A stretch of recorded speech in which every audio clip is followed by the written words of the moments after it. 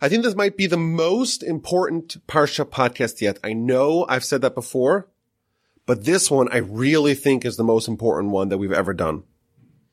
And you listen to it, and you let me know if that's true. My email address is rabbiwolbe@gmail.com. This week we read, of course, about Yisro, about Jethro. And I kind of feel like I have an obsession with him because I look back and last year we spoke about Jethro twice on the Parsha podcast. I feel like I just can't resist. I have to talk about him again. He seems to be like a marginal figure in the Torah, but the Torah gives him a lot of attention.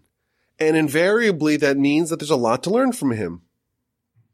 But you read a story, it's not immediately clear what's so special about Jethro and why his story is so important and why it has to come right before the most significant event, not just the most important event in the Parsha, not just the most important event in the whole Torah, the most significant event in all of human history, the revelation at Sinai, happens in this Parsha. But first, we have to spend a lot of time talking about Jethro. And it's not exactly clear what is so special about him, and that's why we're so obsessed with Jethro.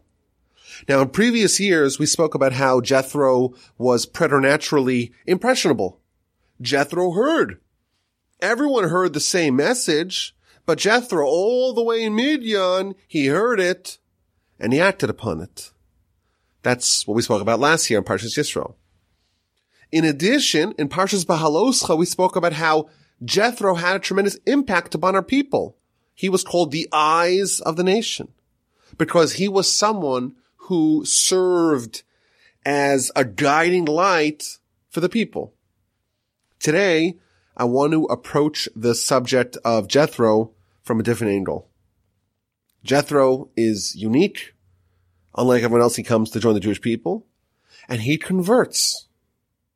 And the Parsha starts off, Vayishma Yisro. Yisro heard something that prompted him to take action to come join the Jewish people.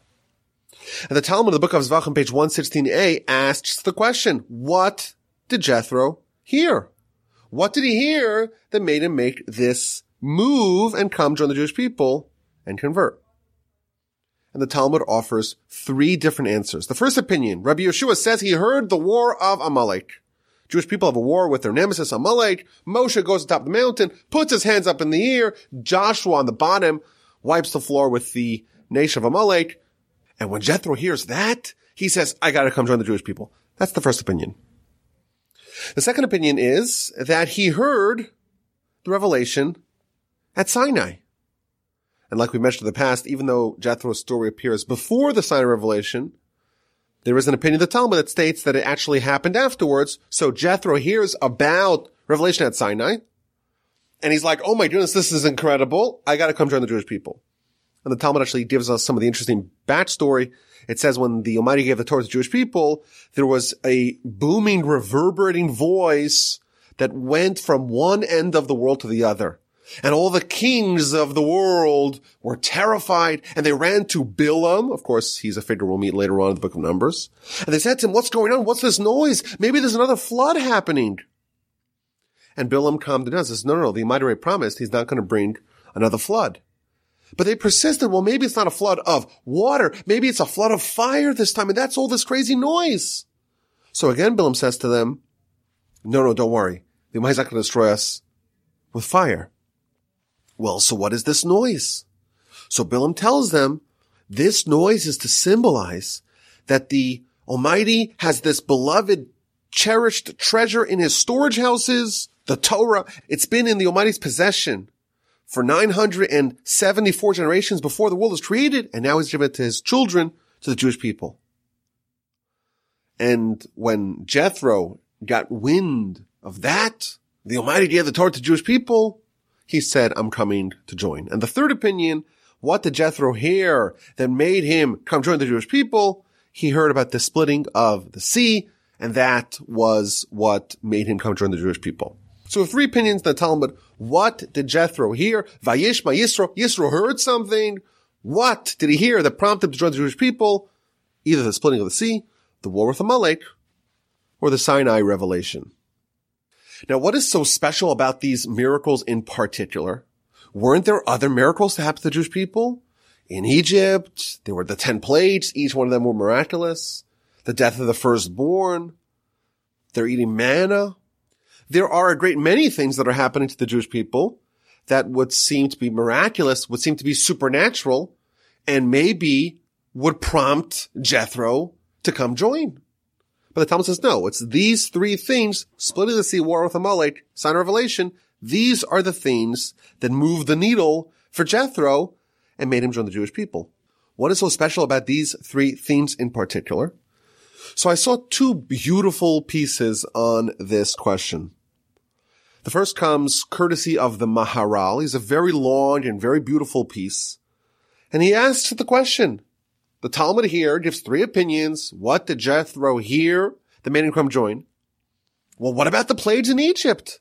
Why were they insufficient to make him interested to convert, to come join the Jewish people? Says the Maharal, Jethro was able to explain away, so to speak, the miracles of Egypt. The miracles that happened in Egypt are described as the finger of God. It's only a finger. It's not a full hand. They were isolated, discrete miracles that affected only Egypt. And that did not cause a epiphany in Yisro and Jethro. It didn't cause a crisis of faith, if you will, because after all, he was a pagan. And in the pagan worldview, it makes sense that some gods are more powerful than other gods. And maybe there's the God of the Jews who wants to avenge the God of the Egyptians. And that does not prove that there's only one power that reigns above all, that has total dominion over all. And therefore, it was insufficient to dispel Jethro's pagan precepts. The plagues in Egypt didn't do it for him. But what happened with the splitting of the sea? The splitting of the sea, we're told in the Talmud, it wasn't just the waters at the Sea of Reeds that split. It was all the waters in the world, and they all split. And that showed that whatever is this force powering the Jewish people's exodus from Egypt, it had control over all the water in the world. And then there was the war with Amalek. And that was also a general triumph, not just an isolated miracle. Because, and again, he quotes the Talmud. The Talmud says, this is actually quoted by Rashi in last week's Parsha, that during the war with Amalek, the sun froze in place. The sun, the one sun that covers the entire world, it stopped and it didn't move. And that, to Jethro, was earth-shattering. Because there's only one sun for all of humanity.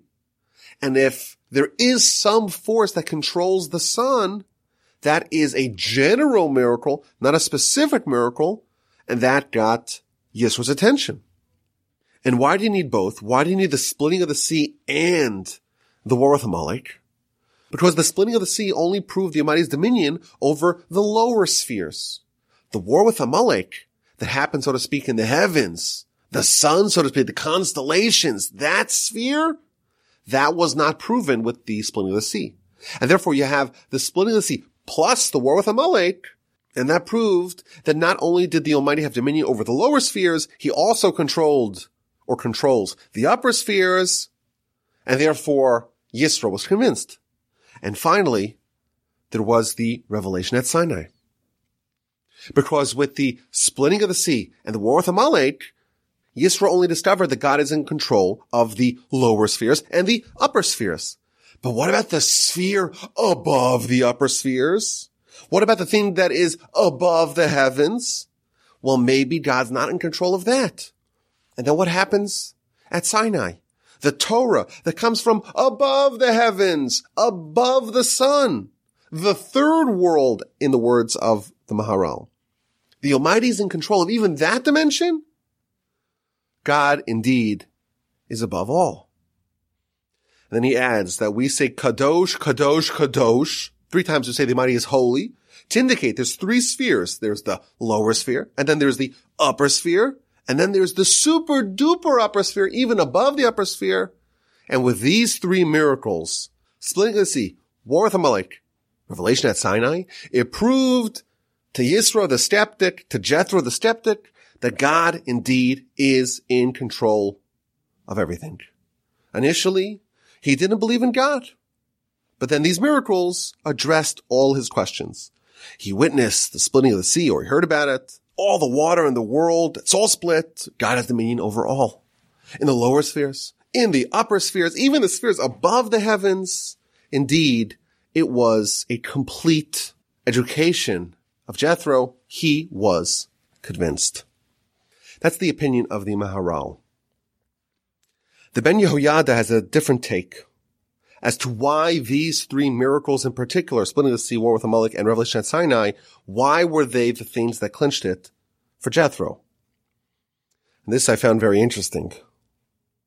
He starts off with a question, the Ben Yehoyada does. He says, wait a minute. The verse tells us what Jethro heard.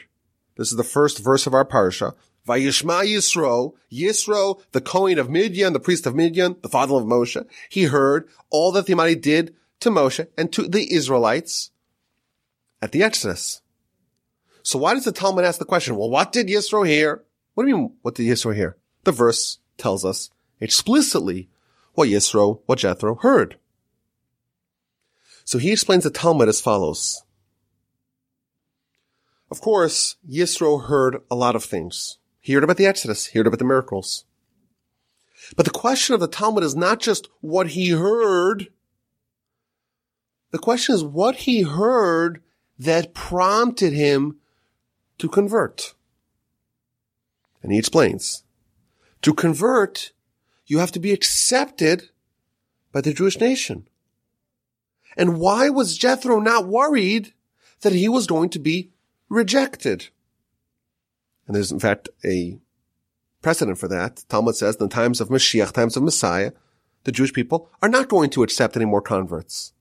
So maybe Jethro should have said, wait a minute, the Jewish people, they're on a pretty high level right now. They're not going to accept me.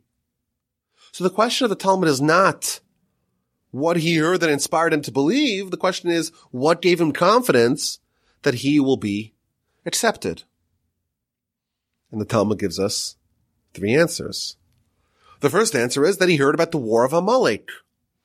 You may remember we spoke about the origins of Amalek. Amalek came from a woman named Timnah. Timnah wanted to convert and join the Jewish people, and she came to Abraham, to Isaac, to Jacob, and they all rejected her. And she went instead to Eliphaz, the son of Esav. And that created this enmity that Amalek has to the Jewish people. And therefore, when Yisro, he hears about the war with Amalek, he says, there's no way the Jewish people are going to reject me, because they rejected Amalek, and look how bad that ended up for them. Amalek is so angry about it. They're so seething about being rejected by the Jewish people that they actually launched the war. And therefore, the Jewish people will take the lesson of the war with Amalek to say, let's not reject genuine, sincere converts. And therefore, when Yisro heard about the war with Amalek, he said, okay, now I'm confident that they won't reject me. That's the first opinion. The second opinion is that he heard about the revelation at Sinai. And he reasoned, wait a minute, the reverberating voice of God went through the entire world. All the kings heard it, and they went to Bilam to try to explain what they heard. Clearly, the Almighty is sending a message not just to the Jewish people, but to the whole world. And therefore reasoned Yisro, if the Almighty made me aware of revelation at Sinai, it must be for a reason. He must want me to come join the Jewish people. And finally, the third opinion is he heard about the splitting of the sea. And the Talmud tells us that at the splitting of the sea, even a Canaanite maid, a Canaanite slave woman, was able to witness prophecy that the great prophet Ezekiel did not merit. And therefore reasoned Yisro, hey, if the Canaanite nation, the only nation that's cursed explicitly in the Torah, if they can experience prophecy at the Jewish, together with the Jewish people in their current state, I too will be accepted. The opportunities are open for all. So these three specific miracles weren't about just impressing upon Jethro to accept faith. Rather, it assured him that he will be accepted in the event that he does come join the Jewish people, and that convinced him to come join. Now, we are trained when we try to process Agadic teachings, the Talmud, that the interpretations are not necessarily mutually exclusive, but it could be cumulative. So I think the way to process all of these ideas, these pieces from the Maharal and the Ben Yehoyada, is to actually combine them together and say that Vayishma Yisro, the first two words of our Parsha, Jethro heard, he heard everything. He heard that God controlled the Egyptians and God controlled the whole world, and he split the sea and all the waters. He stopped the sun. The whole world's single sun was in control of the Almighty. He heard about the Almighty's entire dominion over this world, over the heavenly sphere, over the lower spheres, and even over the world that's above the heavenly spheres. And he also knew that he would be accepted if he came to join. The Jews learned their lesson with the war with Amalek, not to reject genuine converts. He knew that God revealed to him the revelation in order that he does something with that information. And finally, he realized that even the Canaanites are getting a piece of the action. They saw at the sea what even Ezekiel didn't see. And therefore, certainly, Jethro had a chance. Vayishma Yisro. Yisro heard and processed all of that. And indeed, he made the trek. And here's the question. He goes to Moshe with Zipporah, his daughter, Moshe's wife, and the two kids. And Moshe greets him. And Moshe regales him with the stories of the Exodus. And Jethro celebrates. And finally, we read verse 10 and 11. Jethro makes a declaration. Vayomer Yisro, and Yisro said, Jethro said, Baruch Hashem, blessed is Hashem, who saved you from the hands of the Egyptians and from the hands of Pharaoh. He saved this entire nation. Atoyadati. Now I know that God is greater than all the other pagan gods. Now Jethro knows. Rashi tells us Jethro had worshipped all the gods, and now he knows, now he has come to the truth. But here's the question. Now Jethro knows? Now that Jethro is together with Moshe in the Israelite camp, now he knows? He knew this beforehand. The reason why Jethro left his hometown and came to go join the Jewish people was because he knew that the Almighty exists and the Almighty has all the power. He heard Vayishma Yisro. He learned all the implications of that. He heard about the splitting of the sea and the war with Amalek and the revelation at Sinai. He learned all of that and everything that they portend, and that's why he came. But the verse says quite clearly that Jethro made an announcement. Atayadati, now I know. And that sounds like, only now I know. I didn't know earlier. What is Jethro's epiphany that he discovers only once he arrives in the Israelite camp? There was something that he did not know earlier, notwithstanding all that he heard and all that he learned, the comprehensive lessons of Vayishma Yisro, Yisro heard. There was something that he didn't know that was only clinched now. What did Yisro learn in the camp that he didn't know previously? So if you take a look at Rashi, Rashi sidesteps this question. Now I know, says Rashi, I already knew earlier, but now I know even more. So Rashi softens the problem by saying, well, of course, Jethro knew, but he knows even more now. I want to suggest another explanation for Jethro's epiphany that happens to him in the camp. I think this approach perhaps contains the secret of how Jethro changed. And as always, we'll try to lay out the structure of the idea and then fill in the details. Parsha starts off, Vayishma Yisro. Yisro heard. He learned all about the Exodus. He heard about the splitting of the sea and the war with Amalek and the Sinai revelation. And he understood what that meant, and he processed the implications, and he knew that there's only one God who controls everything, the fire, the water, the good, the bad, what's around us, what's above us, the heavenly spheres, even what's above that. His lifelong quest for truth has been satisfied. He knows the truth. And he's also convinced that he's going to be accepted. He's going to be welcomed. And he makes the trek with his daughter Tzipporah, and his 2 grandsons.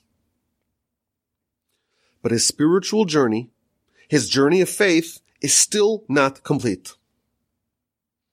What he discovered intellectually is wonderful, it's fantastic, but it's not done. He knows that God is in control, but he's not quite at the point that he can make the declaration, now I know. He doesn't really know it quite yet. Perhaps we can say he heard all about these miracles, but he has to go see it for himself. Perhaps his faith is secure intellectually, but that's not enough. It's not quite there emotionally. And everything that happens to him from the moment he arrives in the Israelite camp until he makes that declaration, now I know, now I know, all of those events are there to help him bridge the gap between what he hears and what he truly knows to be true, between perhaps we could say the theoretical faith and the real faith, the intellectual and the emotional. Jethro's journey was comprehensive. Vayishma Yisro. He heard and he came. But only once he was among the Israelites did he make the declaration. Only then was it complete. That's the structure of the idea I want to share with you today. Let's fill in the details. I think that studying the transformation of Jethro is particularly important for people who are in the business of trying to influence other people. If you are in sales of any type, and of course who isn't, you have to examine how Jethro was sold on God. And certainly for those who are in the business of trying to encourage our fellow Jewish brethren to come back to Torah, that is not an easy journey for a person to undertake, and it's good to see exactly how Jethro did it. I remember back in the day when I was in the yeshiva in the Kollel in Eish HaTorah in Jerusalem. So Eish at that time was a unique institution. It had a cadre of students who had grown up observant and were becoming rabbis on one hand, but it was also an institution that had many students who did not grow up observant, did not grow up with much knowledge of Torah and Judaism, and they were both under the same roof in the same institution. So I once did a survey amongst some of the students that had not grown up observant, and I was trying to figure out what inspired these people to change their life. And I remember one of the people I spoke to said to me, he said, I'm not like everyone else. When I discovered that Torah was true, I said, I'm going to do it all. He was the exception. I think we perhaps think that if we can prove conclusively that the Torah is true, the veracity of Torah, to all our Jewish brethren, if we could just do that, everyone is going to be clamoring to learn how to fully observe Shabbos, how to pray, how to don tefillin, how to maintain a fully Torah observant life.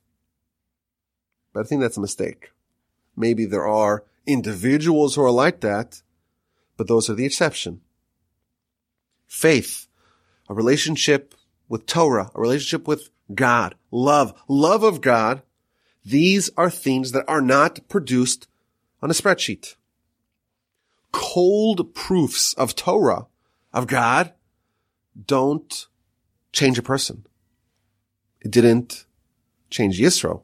It didn't change Jethro. It did something. It got his attention. His interest was piqued. He became God curious.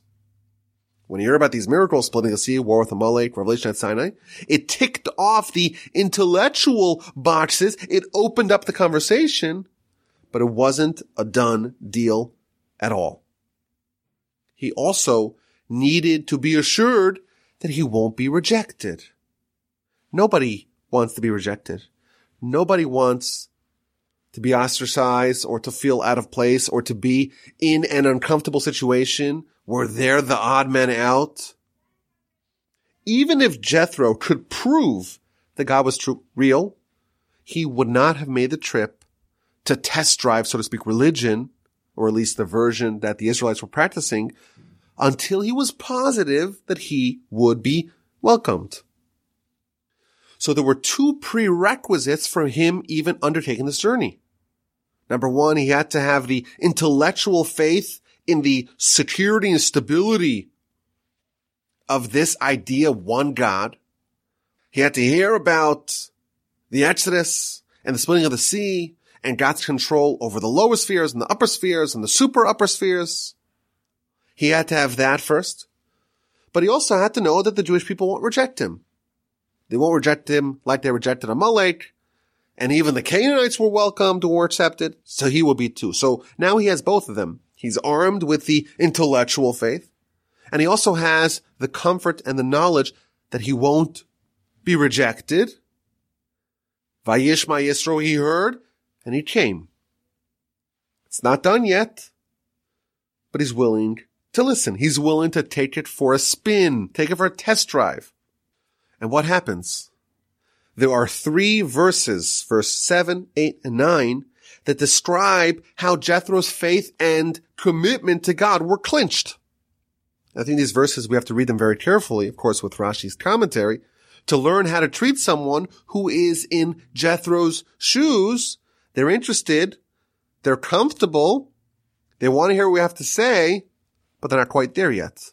So the first verse tells us that Moshe went out to greet Jethro, and he bowed down before him, and he kissed him, and they started chatting and asking how each other are doing.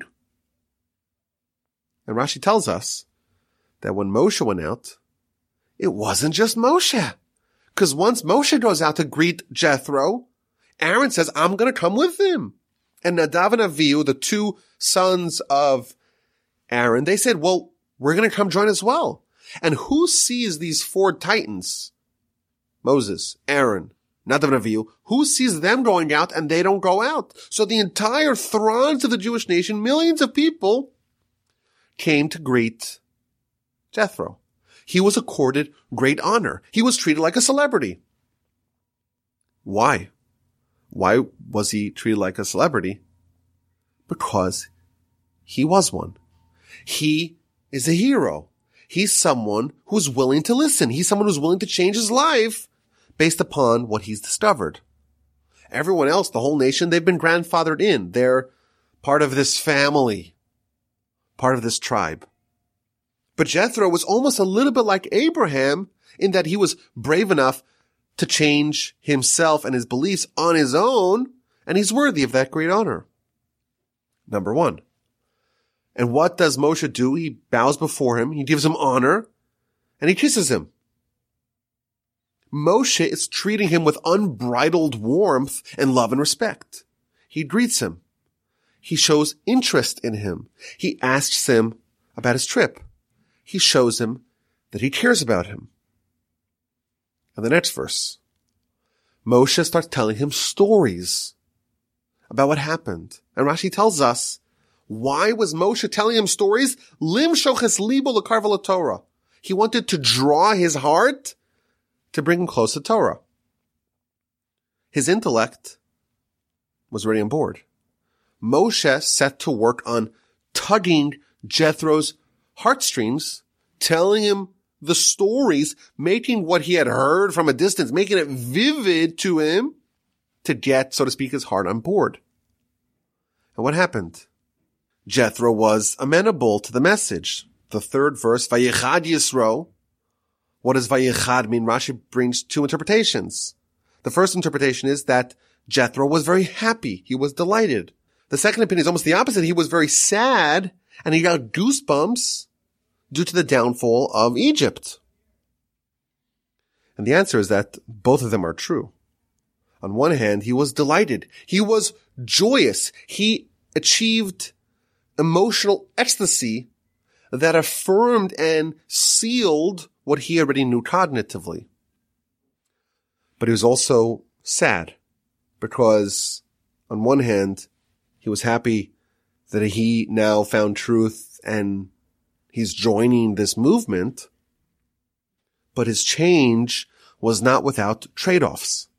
He like Abraham and Moses and really every person who makes any dramatic change in their life that came before or since Jethro, you have to forfeit something of your previous identity in order to adopt a new one.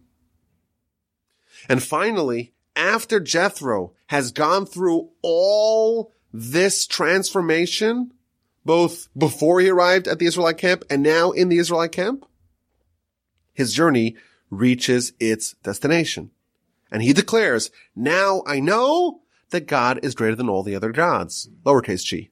And he immediately is mobilized into contributing to the cause. He provides valuable advice to Moses, and he heads back to his land to bring the rest of his family on board.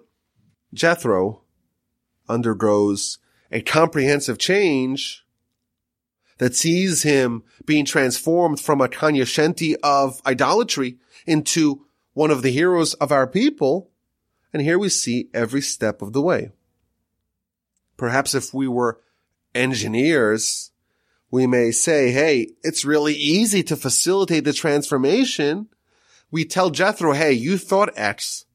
I can disprove X and prove Y without a doubt. Okay, now for sure, you're going to change your life completely. But Jethro shows us that's not exactly how it works. Cold, intellectual reason does not yet equal knowledge. Making sense of something is not enough. Spreadsheets don't spark love. The intellectual precepts are only as strong as the emotional and social comfort that ground them. Vayishma Yisro, Jethro heard. And he heard a lot. Splitting of the sea, Revelation at Sinai, war with Amalek. And he was an expert in theology. And he understood that he had found the true power. Jethro heard, and his brain was on board. But his heart needed to be brought along as well. He first needed to know for sure that he is going to be welcomed. And with that, he made this scary journey. And when he came, he was warmly greeted by all. And Moshe asked him about his journey, and Moshe was interested in him and his well-being, and he regaled him with stories to draw his heart. And Jethro was gladdened. He was moved emotionally. And only then did he truly know. Jethro's storyline, I think, shows us the anatomy of change. It's multifaceted and multi-pronged. Intellect alone is not enough. You need social acceptance and an emotional connection as well. But once you have those three, that is indeed a magical combination. If someone is grounded with the intellectual rigor of the veracity of God and of Torah, and they feel like they're going to be accepted socially, and they also develop an emotional connection with these ideas, that indeed is the trifecta that can result in a declaration, now, and only now, do I know that this is true. Okay, let us get to this week's A and Q answers and questions. And the question we want to ask this week is from, again, the beginning of the Parsha, verse 12. It tells us that Jethro, the father-in-law of Moshe, he took animals and brought sacrifices, an elevation sacrifice, a peace offering sacrifice to God. And Aaron and all the elders, they came to eat bread with the father-in-law of Moshe before the Almighty.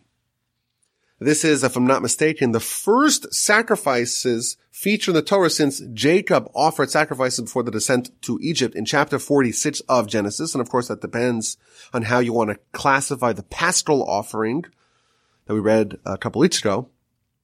But certainly, this is the first sacrifices offered since the Exodus. And there's a question over here, I think. Why are Jethro's sacrifices, why are they so salient, so important that Torah needs to tell us about them? Why is he doing this? But not only why are they important, why is he the first one that we're hearing about to offer sacrifices? Why didn't Moshe or Aaron or any of the other Jews offer sacrifices, and only Jethro, after he comes, does he offer a sacrifice. So that's the question. Why does the Torah tell us what's so important, what's so special about Jethro's sacrifices, and why is he the first one to offer sacrifices? Now, last week, I feel like I did a disservice to the audience by my question. We asked the question that in Mara, before they arrived at Sinai, they got a down payment, a deposit on some of the mitzvahs of the Torah. They got 3 or perhaps 4 mitzvahs, the mitzvah of Shabbos and the red heifer and laws, and perhaps also honoring your parents. And the question was, why specifically these mitzvahs? Now, I told y'all that I had spoken about it in a recent episode, but I wasn't going to reveal to you which episode that was. I feel like I should have just asked the question and not confuse the audience, so I apologize for that. Now, I spoke about it on Parsha's Emor, and the episode was titled The Addiction Challenge, and that was something that we spoke about in May of 2020. And we quoted the Maharal. The Maharal says something fascinating. He says they came to Mara, and they went 3 days without water, and the Talmud tells us that water is a euphemism for Torah. They went 3 days without Torah. And therefore the Almighty gave them 3 mitzvos to study. Now, simply put, you would say, these mitzvos were there for us to observe. But that's not what it says over here. It says we got 3 mitzvos to study. So what the Maharal explains is the Jewish people are on the doorstep of Sinai. We left Egypt and we're heading towards Sinai to get the whole Torah. But that demands preparation. We can't get to Sinai and not be ready for it. We need to be prepared. And therefore the Almighty gave us mitzvos, not so we could observe them per se, but rather so we can study the Torah that is related to that particular mitzvah in order that we can get in the right frame of mind to accept the entirety of Torah at Sinai. And explains the Maharal that every person is different. Every person has different things that interest them. And therefore the Almighty gave a different kind of mitzvah for every kind of person. These 3 mitzvos, they each are totally different in how you study them. You have Shabbos. Shabbos has a preponderance of laws. There's so many numerous laws, and there's some people that just want to learn a lot of laws. And then you have the red heifer. And it's only 1 law. But the deeper you go, the deeper you discover that it actually is. And you actually never arrive at the bottom. You never arrive at the conclusion, and that fascinates certain kinds of people. And finally, you have laws, i.e. the general interpersonal laws, that with a slight difference, you actually can change the result, and they're very fine, very nuanced laws. And there is a third class of people that really like that kind of study, and therefore everyone was given something to study in preparation for Sinai. Very interesting idea to explain what's happening here in Mara. In Mara, it's not about getting mitzvos to observe them. It's getting mitzvos to occupy ourselves with Torah before Sinai. And these are 3 different kinds of study so that way every kind of person has the ability to connect to Torah in a way that resonates with them. I thank you all for listening. Have an amazing week. Have a fabulous Shabbos.